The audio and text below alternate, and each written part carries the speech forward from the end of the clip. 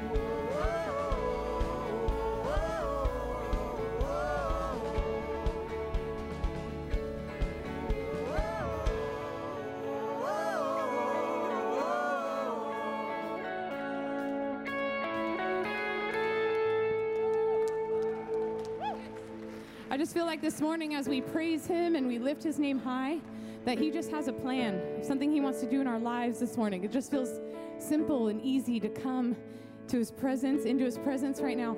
And I just feel like he's saying, I'm going to do something, I'm going to do something. And all we have to do is worship him, right? It's saying as our praises rise, then his glory falls, his spirit falls. So that's just so cool. So simple and beautiful.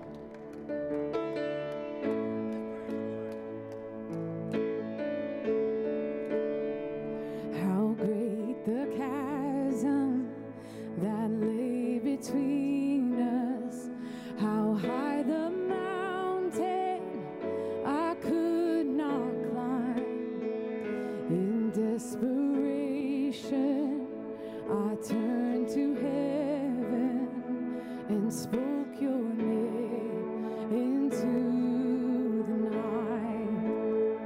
And then through the darkness, your loving kindness tore through the shadows of my soul.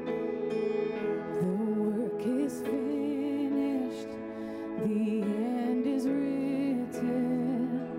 Jesus Christ, my living hope.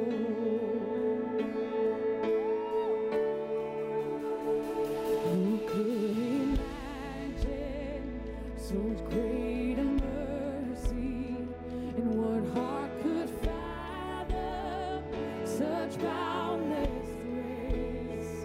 The God of ages stepped down from glory to wear my sin and bear my shame. The cross has spoken, and I am forgiven. The King of Kings calls me his own. Beautiful Savior, I'm yours forever. Jesus Christ, my living hope. Hallelujah, praise the one who set me free. Hallelujah, death has lost its grip on me. You have broken every chain. There's salvation in your name, Jesus Christ, my living hope. Hallelujah, praise the one who set me free. Hallelujah, death has lost its grip on me. You have broken every chain. There's salvation in your name, Jesus Christ, my living hope.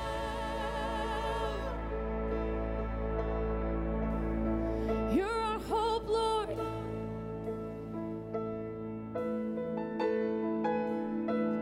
Then came the morning that sealed the promise. Your buried body began to breathe, and out of the silence, the roaring lion declared the grave has no claim on me. Come on, let's lift our voices. Then came the morning that sealed the promise. Your buried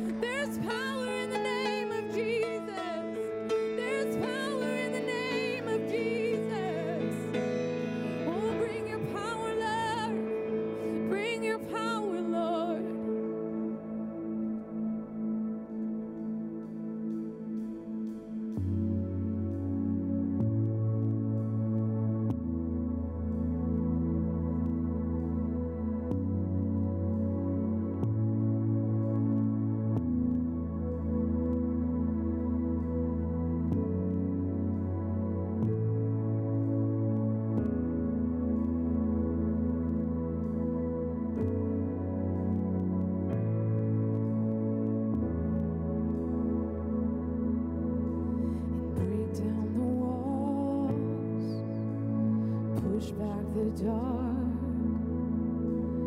light of the world, move in our hearts.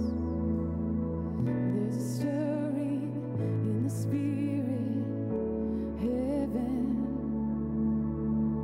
something holy, can you feel it? Heaven, let your glory and your power, let your majesty and worth flood the earth, flood the earth. Let the rulers of your kingdom, let your name without reserve flood the earth, flood the earth. Freedom is here, fear has to leave, pain has to go, darkness retreat. Every heart here finding healing, heaven. In this moment, you're revealing, heaven.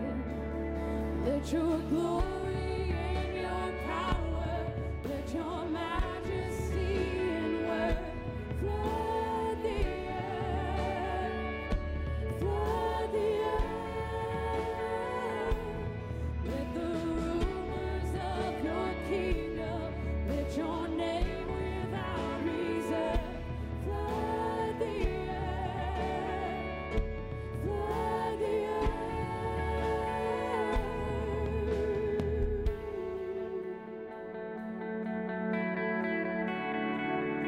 Would you flood this room,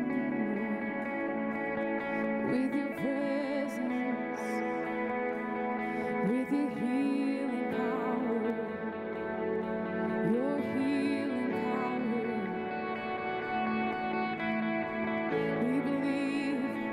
We believe, Lord. Oh, we testify, God. Your spirit is moving, Lord. Your spirit is moving, Lord.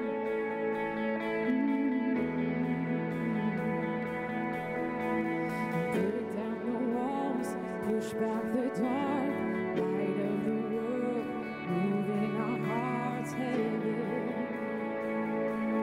Flood the earth. Come on, every single voice right now.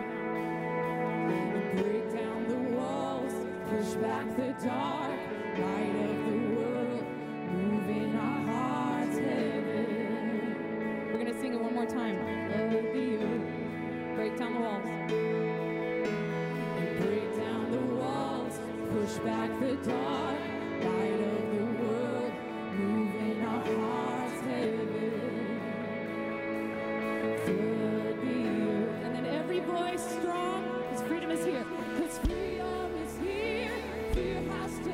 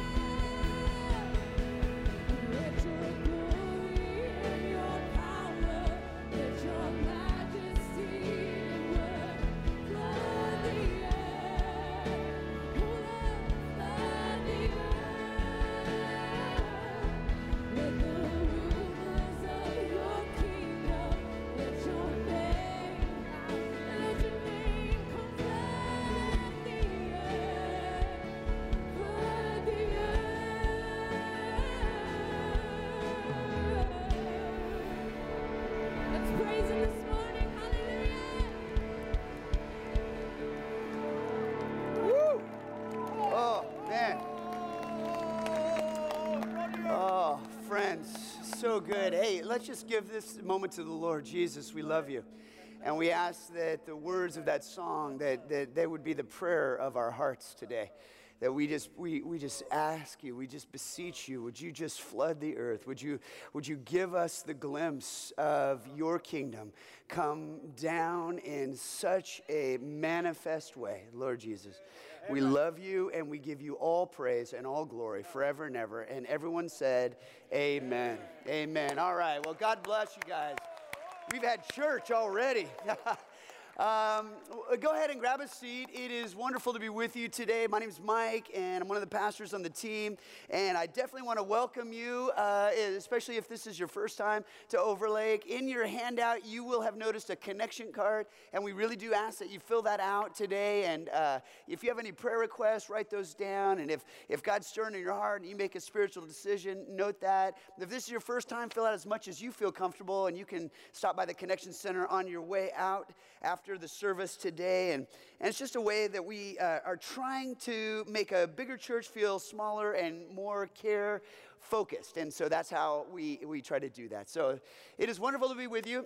You might want to grab your notes out of your handout, and you'll see we're going to wrap up a series today on generous living. And it's been a great journey for us. I'm so glad that we've had an opportunity to do this. If you've missed some of these messages, please go online and check them out, because they really are sequential. Each one builds, and if you really put into practice what it is that God's calling us to through this invitation of generous living, it will be transformative for your life. And it's something that I'm on a journey as well, but I'm really trying to put into practice, and we have for many years been a part of this journey of generosity. So I just want to invite you into that as well. But you'll see today, this is going to be an awesome message, because we're talking about God's plan for abundance. And so the topic is this idea of the abundance and the fullness of life that Jesus is inviting us into. And we're going to talk about that in terms of financially, how it is that we look at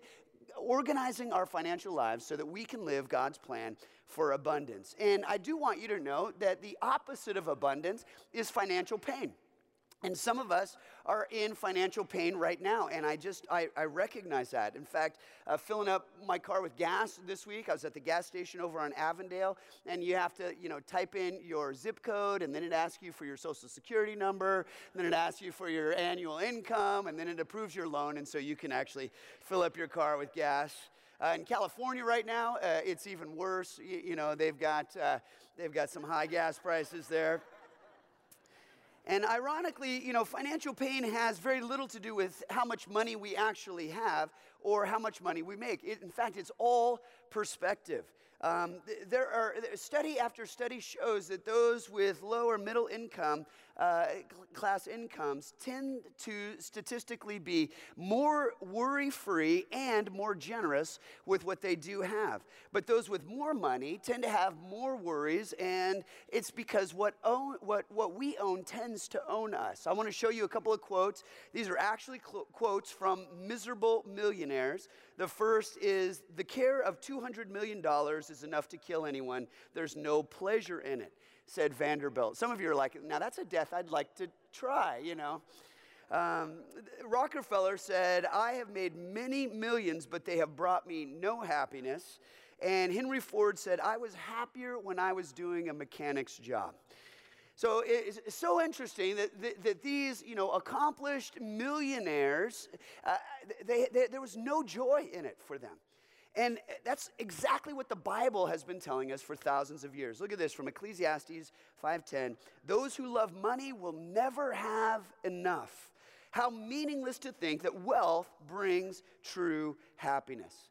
You see, it's meaningless. In other words, it's a myth that having wealth will bring us happiness. And so what I want to do as we start this morning's message is talk about some of the myths that are out there. They sound like facts, but they're really myths. And the first myth that we want to talk about is how you and I are entitled to be wealthy.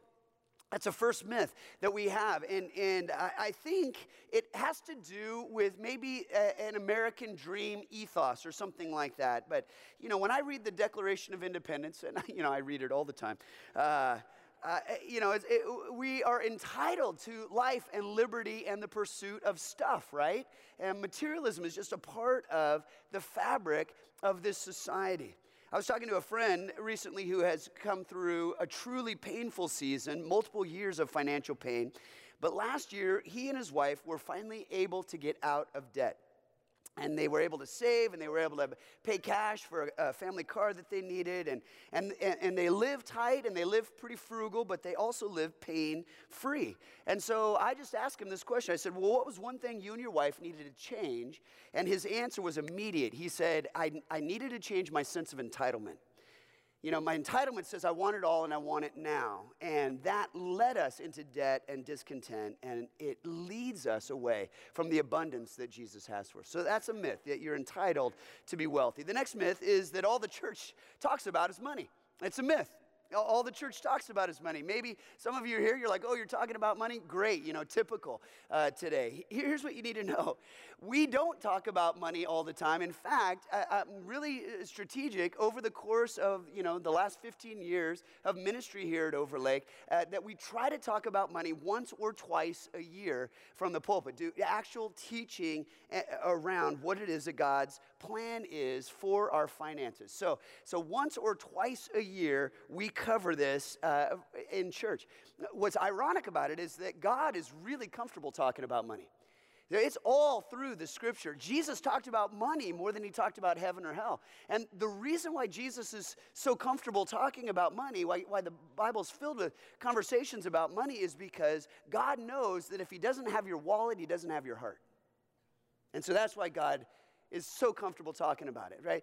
So here's the thing, though. We don't talk about it very much in church, but just because you might hear one message or two messages a year on it at church, do you know how many messages about money that you're hearing every day? About 3,000. You're hearing about 3,000 messages about your money every day. All kinds of people are telling you what you need to spend your money on, and how you need to care for your money, and how you need to purchase something else. And there's all these promises about what you should do with your money, and you're hearing about 3,000 messages a day. You might hear 2 a year here, but 3,000 times a day, somebody is telling you what to do with your money. And so I just want you to understand that it's a myth that all we talk about at church is money. The next myth is this, that you will be happier with another purchase. You'll be happier with another purchase. If I could just afford, if I could just buy, if I could just make this thing happen in my life. And it's just a lie. Jesus says this in Luke 12:15. Be on your guard against all kinds of greed. So it's something that we have to guard. It's something that we have to be wary of. A man's life does not consist in the abundance of his possessions. Now, notice what he doesn't say. He doesn't say that possessions are bad. He doesn't say possessions are evil. He just says there's no life there.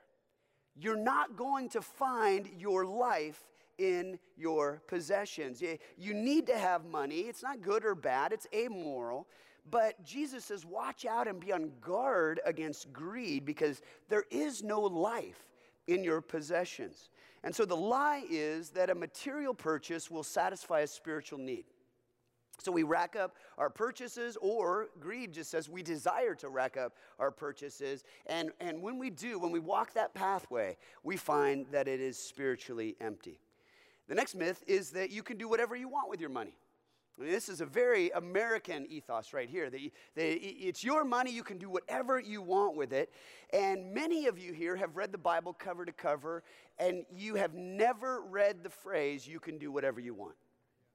It's just not in there. I've read the Bible so many times, and I just want you to understand that at no place in the scripture does it say you can do whatever you want. What it does is it says you got choices to make. You've got choices to make with how you live your life and how you steward your finances. And the Bible teaches us that our choices have consequences. The Bible gives us wisdom with what kinds of choices are good choices. And submission to God and God's will is characteristic of the best choice that you can make.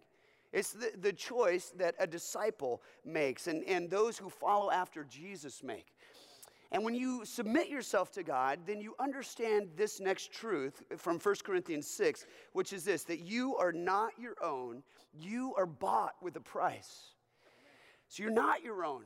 And that's why you can't just do whatever you want, because you were bought with a price, and followers of Jesus know just how much that was. It was Jesus leaving his Father's side and coming to earth and living in poverty and living righteous and then dying a criminal's death and a rebel's death and a sinner's death in our place so that we could be forgiven, so that we could be saved, so that we could have a relationship of love with him that starts in this lifetime and lasts for eternity. We know what the price was for us, and so we recognize that we can't just do whatever we want, not with our lives, not with our money, but instead we come to him and say, Jesus, how would you want me to steward my finances? How would you want me to make choices in my life? The next myth is this, that God asked the Israelites for 10% and now God wants it all. It's a myth. God asked the Israelites for 10%, but now he wants it all. There's no scripture to support this. Now, over the course of our series, we've talked about how it is all his and it's all from him and it will all return to him. So we recognize that that is true. But God doesn't want you or I or any of us to give everything away to ministry so that we become in need ourselves. He does want us, however, to steward everything for his glory and for his kingdom's sake. And he knows that the pathway to abundance actually runs through generosity. But there are all kinds of scripture that talk about how it is that God intends for us to steward our finances. For example, in 1 Timothy 5:8, it says, "But those who won't care for their relatives, especially those in their own household, have denied the true faith. Such people are worse than unbelievers." So if we don't care for our own families, if we don't provide for them, if we don't serve them and create a way in which they are given a foundation and a livelihood and a life, then we're worse than unbelievers in terms of we're missing what it is that Jesus has in store for us to do. So there's all kinds of scripture like that. I put one more in your notes from Proverbs 13:22. It says, "Good people leave an inheritance to their grandchildren, but the sinner's wealth passes to the godly." In other words, God provides, and one of the things that he provides is so that we would actually have stuff to pass on. That we don't leave debt behind, we don't leave despair behind, but we actually leave a legacy, that there's an abundance that we are able to pass on to those who come after us. And Jesus, of course, is our example in terms of how we are to love outlandishly, how we're to love unconditionally, just the way he has loved us. But you will never find in Scripture where God says, give everything away, scrape together your own survival, and good luck with that, okay? God has a much better plan for us. In fact, the plan that God has is that you and I, all of us, all of his children, would actually live in abundance. And so what I want to do for the rest of our time is I want to talk about what God's plan for abundance is, okay? So now we're leaving the myth behind. Now we're going to go after what it is that God actually desires for us as we walk a road of abundance in his way. And so the first is this, that we give the first 10% to God. And the reason why I want to start here is because I just want to recognize, and you might want to write this down, that this is totally counterintuitive. This absolutely goes against the grain of abundance. Wait a sec. You're saying the pathway to abundance financially is actually to start with giving. Yes, I'm saying that that's what Jesus says. And he is totally counterintuitive. Remember, Jesus is the one who says, if you want to, gain life, you give your life away. Jesus is the one who says, the first shall be last, and the last shall be first. Jesus is absolutely counterintuitive. So yeah, Jesus is the one who says, abundance, yes, and it starts with giving. And Jesus says this in Luke 6:38. Give, he says, and it will be given to you. A good measure, pressed down, shaken together, and running over, will be poured into your lap. For with the measure you use, it will be measured to you. Amen. See, Jesus is the one who says, look, you want abundance. I have abundance for you, but it starts with you giving. And I want you to understand, it's something that we have to get into. It's actually a perspective that we have to have. I've had this experience over the course of my life as a married man. Maybe some of you have had this experience as well. Pull into a drive-thru, and the person on the speaker comes and says, hello, welcome to Wendy's. May I take your order? And I'll say something like, sure, I'd love to have a cheeseburger and a Coke and please a large fry. And of course, the whole time I'm thinking about a French fry because they're delicious. They are truly straight from heaven to us. And so I'm excited about those fries, and then I'll turn to my spouse and I'll say, Jody, what can I order for you? And she'll say, oh, I'm not really hungry. I don't need anything. And I start to panic just a little bit because I know exactly what she means. And so I'll say, sweetheart, I'd be happy just to order you something if, I can't get you some fries or anything. And she'll say, no, I'm not really that hungry. I'll just have some of yours. And at that point, I know my fries are as good as gone, right? It's just over. And there's like a panic that starts to rise within me. It's like, no, doesn't she understand? Mine, those are my fries, right? Yeah. And it's not the way that we need to live. But I want you to understand that if we could shift our mentality, right, to recognize that we don't actually own anything. That there really isn't anything that is mine. There's nothing that is mine. The idea is that there is this perspective shift that if we can get there, it makes giving so much easier. It makes this generosity pathway so much easier to walk, and truly it sets us free to live in the abundance that God has for us. So I want to be clear about something. Jesus says, when you give, it will be given to you. In other words, God promises a return to you. But what I want to say very, very clearly is it's not just a formula. It's not you give this amount, God gives this amount. What I want you to see is that Jesus is promising abundance to you. He's promising abundance. In other words, it's going to be poured out. And it's going to be filling up your basket. It's going to be spilling over, right? Like that's how God wants to bless you, but it starts with you giving. But what he doesn't do is he doesn't give you a formula. So what I want to have you note is that God's return blessing in your life can come in many ways. He might protect your health. He might give you some extra income. He might bless you with joy that you would not have otherwise. He might give you a new car, or he might keep your car running for an extra 100,000 miles, right? So there's no like simple formulaic way for us to understand what God's blessing is. All we need to know is it starts with us giving first to him. And we talked about this more last week. We spent kind of the whole time talking about the first 10% goes to God. But I just want to, sort of reiterate that the tithe, and that's the scripture here, a tithe of everything from the land, whether it's grain from the soil, fruit from the trees, it belongs to the Lord. It's holy to the Lord. So that idea of a tithe is a literal term. It just means 10%. And which 10% is it that we want to give to God? It's the first 10, right? So that's the next Proverbs 3:9. Honor the Lord with your wealth, with the first fruits of all your crops. So just circle the word first fruits. It's the first fruits that we bring him, not the leftovers, but the first. And then again, we view all scripture through the lens of Jesus Christ at Overlake. That's how we read, that's how we interpret, that's how we apply. Everything goes through Jesus. And so in Matthew 23:23, Jesus affirms the tithe. And that's where we are in the new covenant. Tithe, it actually predates the old covenant, and it continues through the new covenant. So we begin with giving. And again, it's our perspective that needs to shift, because our perspective is what causes us to miss out on God's abundance. And so we shift our perspective when we give first to him. That's why we call this an act of worship. So giving is an act of worship because we are shifting our mentality around our finances by giving first to God and bringing all of our life then underneath his authority.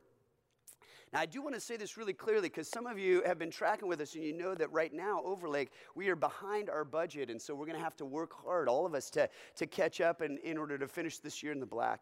But I want you to understand that Overlake does not have a finance problem. And I say this because I know we are great stewards and we are good stewards of God's resources here as a church. We don't have a finance problem. We just have a faith problem. And the faith problem is that together we're not starting where God wants us to start. And so if we could start where God wants us to start, I promise you all the finances would be taken care of. But it's going to require all of us to walk this road. Okay? So it starts with the first 10%. Then the second part of God's plan for abundance for all of us is this: spend less than you make. Spend less than you make. Now, listen, I know this is like super low bar, like nobody needs to hear this. It's, you know, you all get it, and I'm with you in this. But here's what I want you to understand. Abundance is a mentality.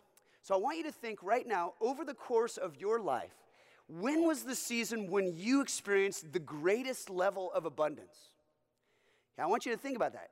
Chances are, over the whole course of your life, it's not when you were making the most money. Chances are. Now, some of you, maybe that's the answer, but chances are, it was when you had the most discretionary income. It's when you had the most margin financially. So in my life, and you might have heard me tell this story before, but I finished college and I started working at a camp over on Highway 12 behind Mount Rainier towards Yakima. It was called Gormley Meadow, and I worked at this camp. My mentor, Sonny Salisbury, was there, and it was a great year and a half. I made $800 a month there.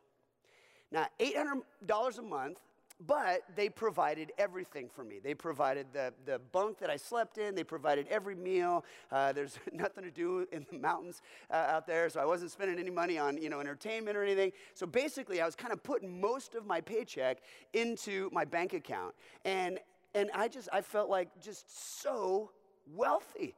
And then after a year and a half, I looked around those mountains, and I realized there were no single women in the mountains of Washington, and so I left. I went down to Southern California, and I started working, and some of you already know this, but the job that I got immediately, you know, was I was a bartender. So I worked as a bartender in Laguna Beach, and it was a sweet gig, and I had one bill to pay. I was living with my parents at the time. I had one bill. It was my student loan, and I made enough in one night working at the bar to pay that bill, and so every other night that I worked was just discretionary income.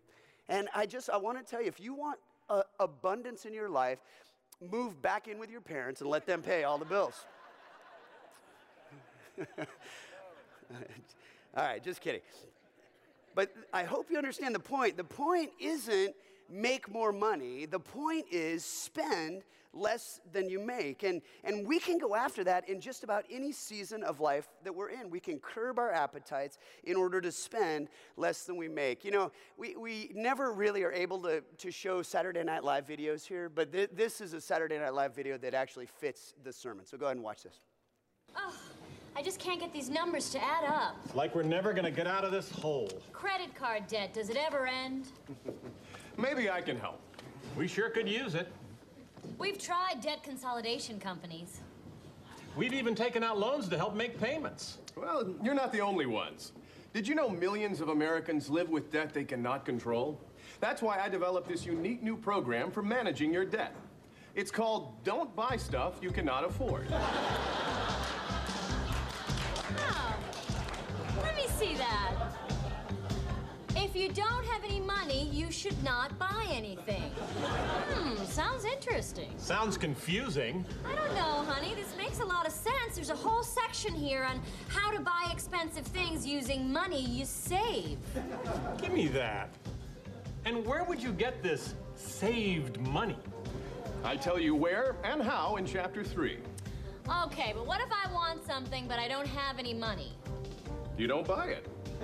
Well, let's say I don't have enough money to buy something.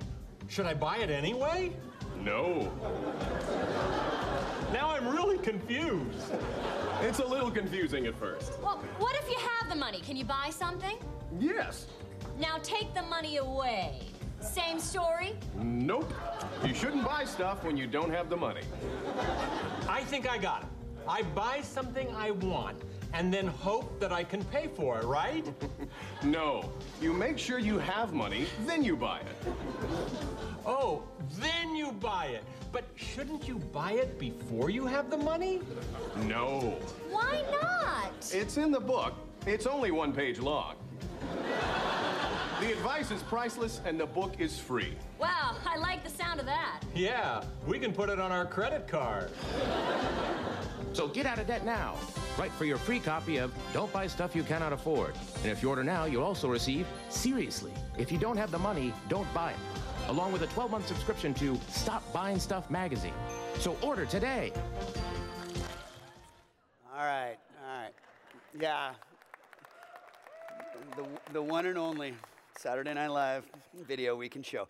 It is a mental framework, right? It's literally a structure that we allow ourselves to build around us.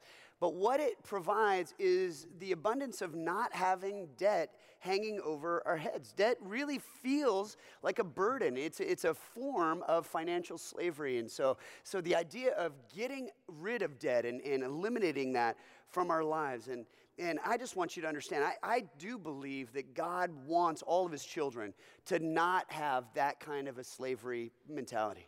He does not want us living under that burden. And so I've done a lot of reading, and many of you have as well. Financial guru Larry Burkett says that anyone can become debt-free in 7 years. So it'll take a process. If you have debt right now, just know that there is hope.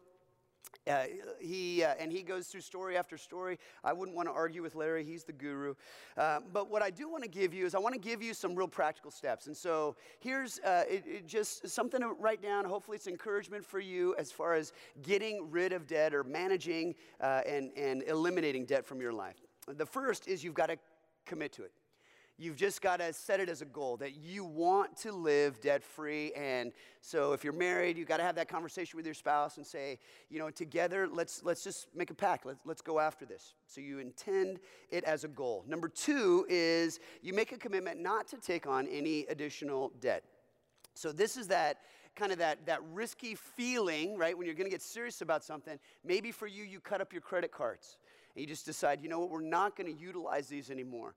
I actually heard a great idea of a couple. What they did is they took their credit cards, they put it in a bowl, filled the bowl with water, and then stuck it in the freezer.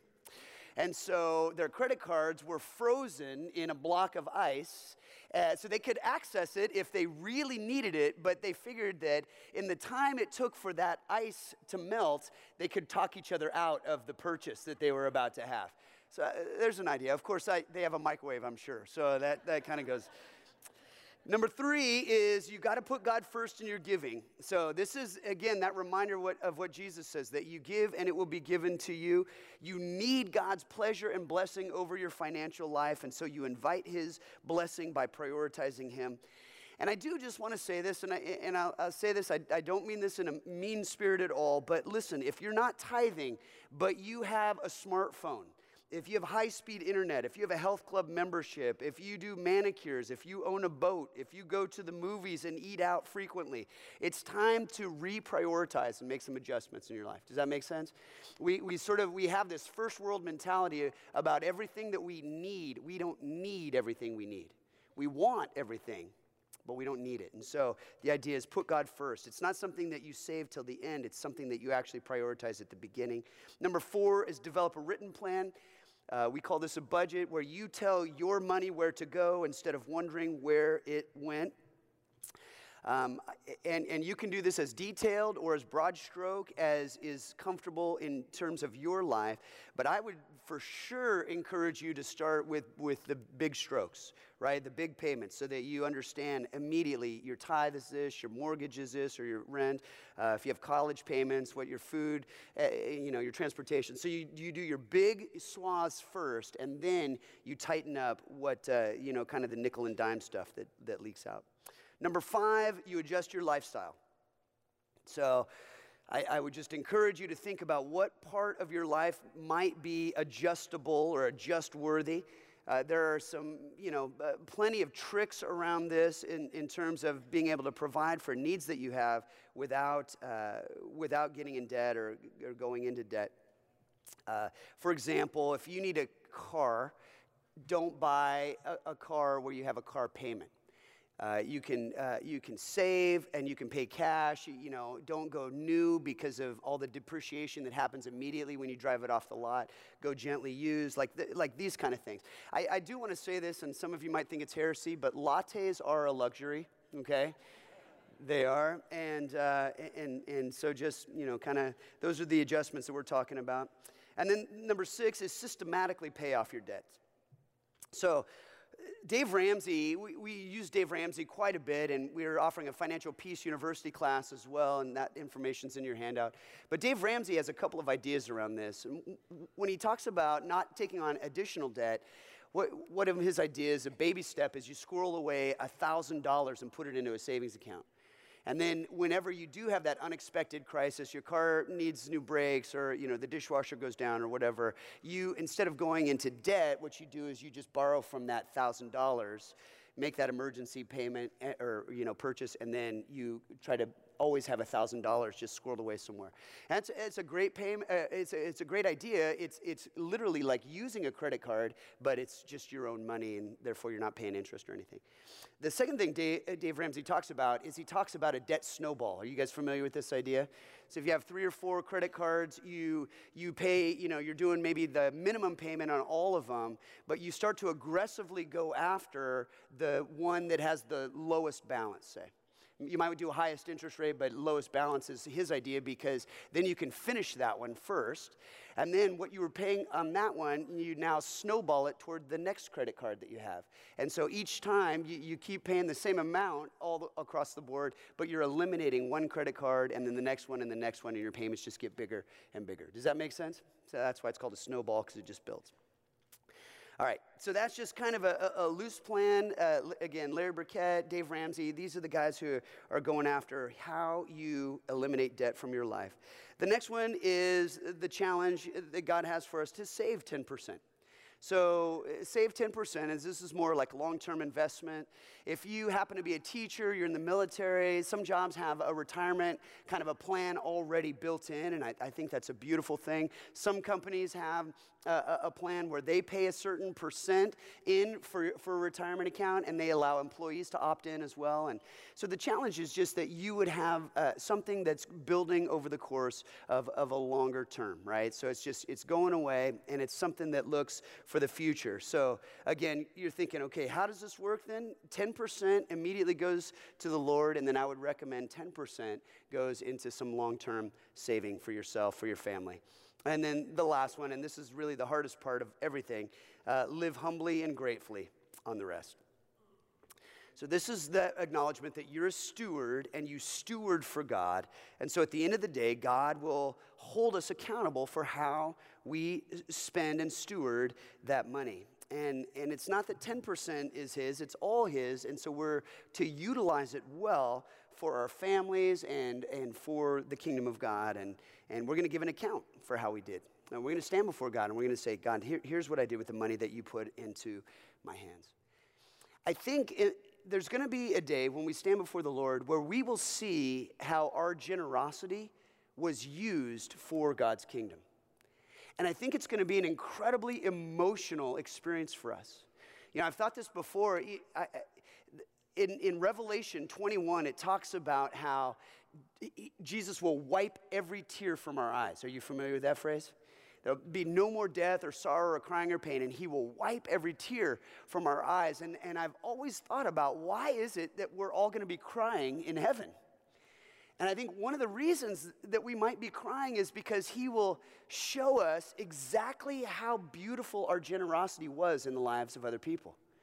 He'll show us exactly how our giving impacted the kingdom of God, and eternities were changed because of our financial faithfulness. And I think that's going to be so beautiful. We'll be emotionally connected to that moment. And then I also think he might show us just a glimpse of how, if we really were generous and if we really became sacrificial for his kingdom, how much more we could have done.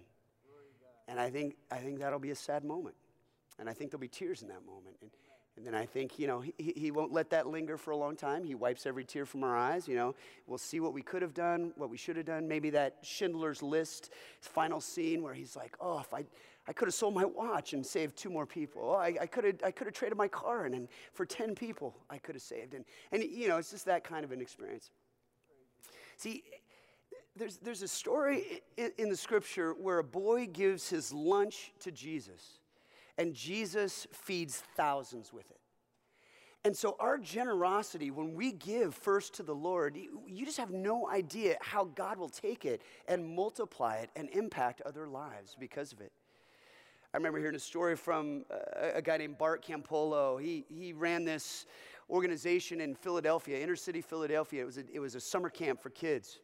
And for a while, my wife and I were thinking about going and joining their ministry. We just were so in love with this idea and how they were caring for kids. But it was always just run by donation. They were scrambling together to try to get enough money for T-shirts and just, the different activities that they were able to do. And there wasn't much. It was really humble the way they ran this camp. But they ran it all summer long.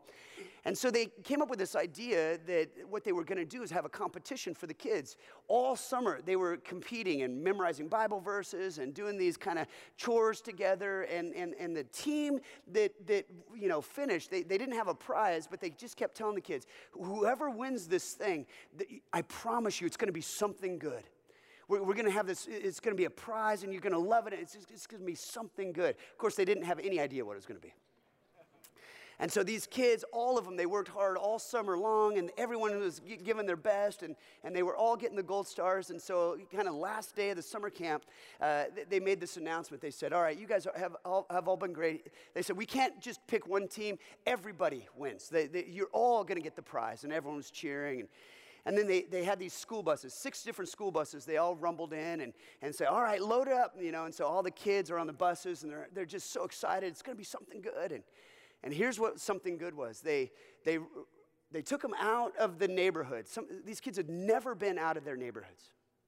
They took them out of the inner city. They took them into the suburbs.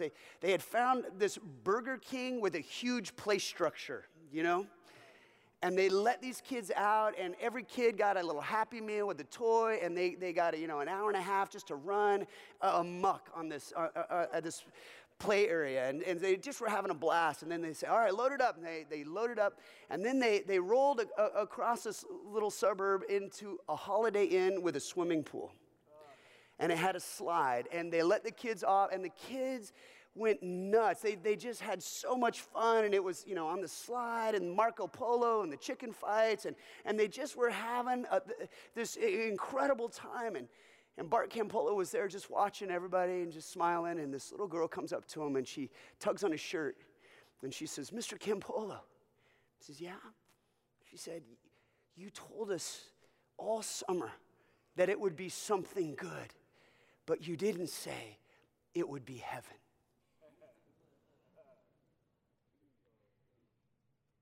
See, I hope you understand it takes so little for us when we put it in God's hands to impact lives in powerful ways. See, I want us to live free. I want us to experience all of the abundance that God has for us. But it starts with us putting some of these steps into place so that we can actually live unburdened and free, so that we can actually joyfully put into God's hands whatever it is that God's calling us to, so that we can live this generous pathway in the abundance that God has for us. And so I just want to point you to 2 verses, and then we'll wrap this up. That 2 Corinthians 8:9 says, for you know the grace of our Lord Jesus Christ, that though he was rich, yet for your sakes he became poor, so that you through his poverty might become rich. See, he gave everything so that you and I could have the full abundance and blessing of God's kingdom in our lives. That's Jesus. That's what he has done for us. And then that last verse, and I hope you see this. This is what it means to live abundant, that you and I live absolutely free, not mastered by anything, not burdened by anything, or enslaved by anything. And so the scripture says, and Jesus says this, if the Son sets you free, you are free indeed. That's abundance. Right? That's the picture of abundance that I want all of us to experience. So why don't you do this? Why don't you bow your heads and close your eyes? And we're going to simply give all of this conversation to Jesus, okay? And Jesus, what we want to say to you is, over this issue of our financial lives, which every single one of us has to deal with, we all have to negotiate this part of our lives. So when it comes to this issue, Jesus, we pray your will over our finances. We pray your way. We pray your guidance and your leadership. We pray your wisdom and your principles. Jesus, we want the abundance that you are inviting us into. And so we ask that you would find us faithful, and that you would find us generous, and that you would find us willing to follow you in all areas of our life, but especially today in this area of our finances. We love you, Jesus, and we pray all this in your precious and holy name. Amen. Amen. All right, well, why don't you stand and let's continue to praise Jesus together.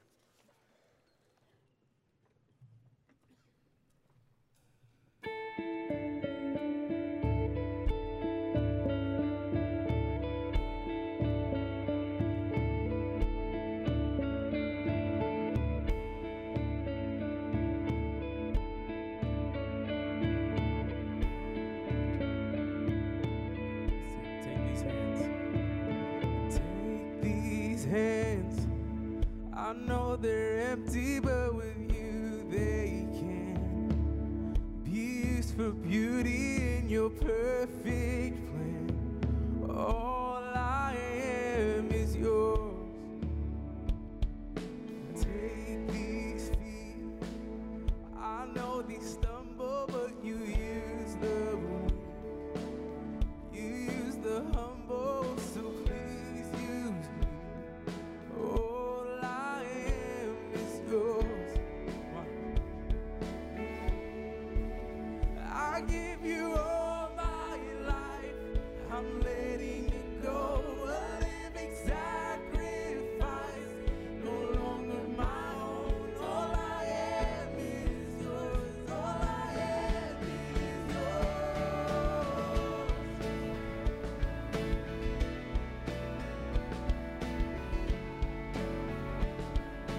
Come on, take this heart. Take this heart.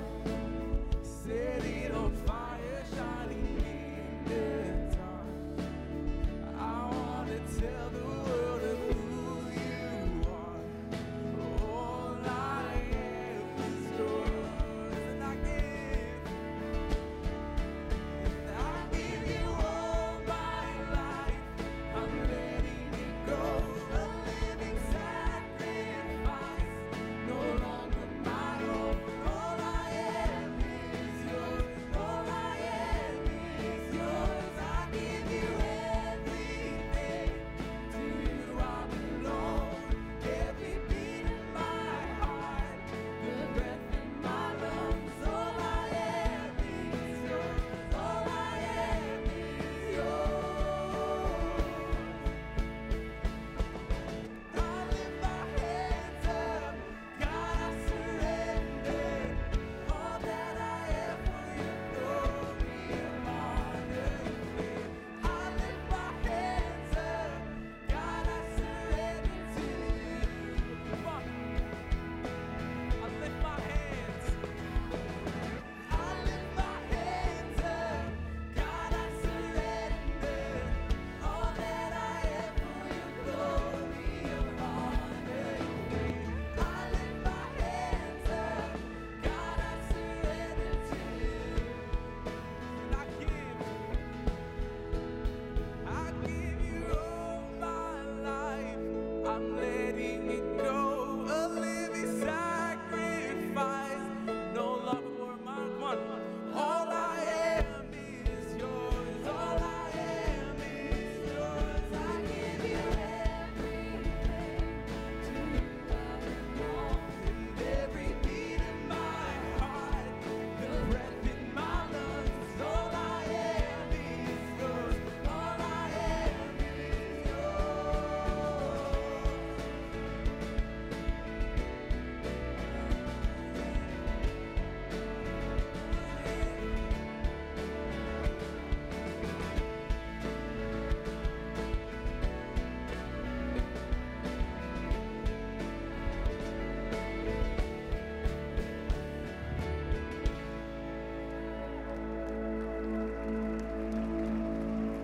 All we have is yours, Jesus. Let that be our mantra. All right, you guys can take a seat. My name is Laura. I'm one of the pastors here on the team. And this morning, you received a connection card in your handout. So go ahead and take that connection card out. And this would be a great time for you guys just to continue to fill that in. Perhaps there was a prayer request that came to your mind, or if there's a way that you want to be involved, we'd love for you just to jot that down on your connection card. And we really do want to connect with you guys. This is just a great tool for us to know what's going on in your lives. And in just a moment, the offering buckets will come around and you can drop that card in there. If this is your first time here at Overlake, we are very glad that you're here. And go ahead and hang on to that card. And as you walk out the doors, stop by our Connection Center, and we have a little gift for you in exchange for your card. And here at Overlake, our mission is to love God, love people, and to serve the world. And one of the ways that we're able to do that is through the giving of our tithes and offerings. There are so many ways that you guys can give. You can give online. You can text to give. You can do the old-fashioned check if you want. So anyways, it doesn't matter, just whatever's most convenient for you.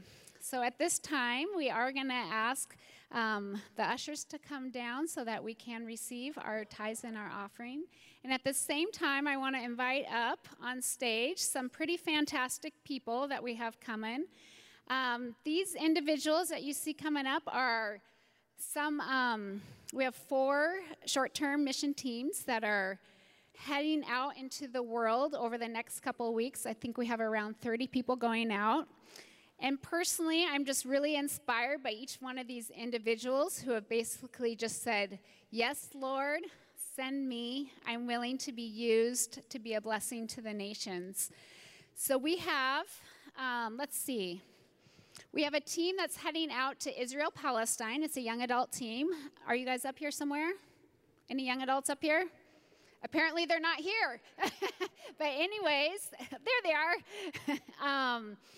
So they're going to go and build bridges of peace and reconciliation in that region amongst Israelis and Palestinians and Christians and Muslims. It's going to be a fantastic trip. We also have a team that's heading to Kenya. Where are you guys? All right, so we've got that team who's going to be coming alongside our Kitale project, which has already brought hundreds of children, street children, back into homes. So they're going to come and encourage the workers there, so that will be really exciting. And we have a team that's heading to Peru. Where are you guys? All right, so these are medical practitioners and medical students that are going to provide, using their vocation to provide medical checkups for people that have little to no access to quality health care. And then lastly, we have a team heading to Chile. There they are. They're going to come alongside our partners in Chile who are church planting amongst the Mapuche, which are the indigenous people of Chile. So they're going to come and help with some construction projects and just do some general outreach. So it's very exciting. You may have noticed in the hallway on your way in, you saw some tables out there. We have plenty of short-term mission opportunities for you guys for the coming year. Would love for you guys just to be able to stop by the tables. Come chat with me, talk with one of the team leaders, grab a list. There's plenty to do. And we also, I know that going out on a short-term team can feel a little intimidating at times, and maybe you're wondering what you have to offer. We do have a short-term mission teams meeting coming up next Sunday. So it'll be at 11 a.m. and right in the choir room, which is directly behind the auditorium here. We'd love to have you there. We can answer questions and just for you to hear about the different opportunities that we have going out. And I don't know for how many of you guys have been on a short-term team, but it can have a profound impact on your life. So don't allow fear or money or time to get in the way of an incredible experience that the Lord may have for you. So at this time, we do want to pray. We're going to commission out these wonderful people and pray over them. But before we do that, I just want to remind you that we do have, if you personally need prayer this morning, we have a team of people that would love to pray with you guys that are just right outside on the second floor here in the lobby. And they would love to be able to pray with you if you need that this morning. So if you guys want to stand up, and if you feel comfortable, you can extend your hand out. And we're going to go ahead and pray a blessing and closing over these wonderful people. Lord Jesus, I thank you for this opportunity. We send these teams out covered with your favor and with your blessing. You are the mighty God who parted the Red Seas and heals the sick and restores sight to the blind. And that same power is within each and every person here. Fill them with your boldness and your courage to overcome any fears, worries, or anxieties. Anoint them to proclaim good news to the poor, to bind up the brokenhearted, and to set the captives free. We pray for bridges of peace in divided and broken places, and hope in communities who see no way out. We pray for open hearts and ears to hear and eyes to see where you're at work. And most of all, Lord, we pray that your name would be glorified amongst the nation and that your name would be exalted. Thank you so much for each one of these individuals, and we send them out with your blessing and with your love. In Jesus' name, amen. Thank you, guys, and we'll see you next week.